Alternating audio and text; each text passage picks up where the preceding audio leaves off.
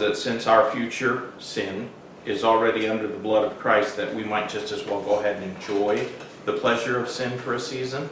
That's what John is speaking against. That one single act of sin could begin a willful pattern of behavior that brings us into condemnation and brings despite on the name of Christ. We got 3 more minutes, so I'm just going to go ahead and do one more section here. They're indiscretion. He says, if any man sin. So the command is that we must not sin. But the good news is that when we do stumble, we're not cast off. If any man means that any man could. Any church member could fall into temptation. Any pastor could fall into condemnation. It's a sad fact that because of our frailty and because of the devil's skill at seductive deception, the moment we think we're strong, then we're just like David and ripe for the fall.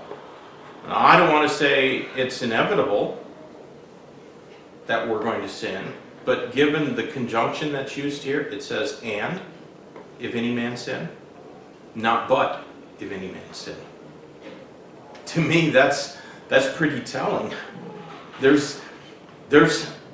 you know that what most of the newer versions of, they change that conjunction? Even though there's no, even the corrupted texts don't change that conjunction. But they just go ahead and do it in the new Bibles without any reason. So what can we say of that? I think we can say to be forewarned is to be forearmed. And also, since we're all prone to sinful ways, we should be willing to forgive others when they're wrong, when they do wrong, because we're going to do wrong too. Now, that's not to say that we provide them license for their wrongdoing. Ours is never to aid and abet others in their sin, but to forgive when repentance has taken place. We should never hold grudges or bring up past mistakes in order to humiliate others or to manipulate others or for our own satisfaction, just to watch them squirm. So, all right, that's it. The other points that I wanted to talk about was their intermediary. We have an advocate with the Father and their imputation, Jesus Christ the righteous, and we just didn't make it there.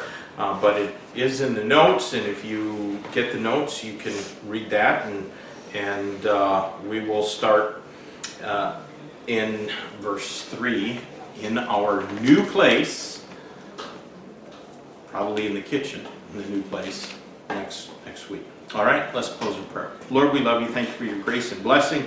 Thank you for the things that we learned. There's so much that we can take away from a little time spent meditating in your word, and all of it helps us, all of it strengthens us.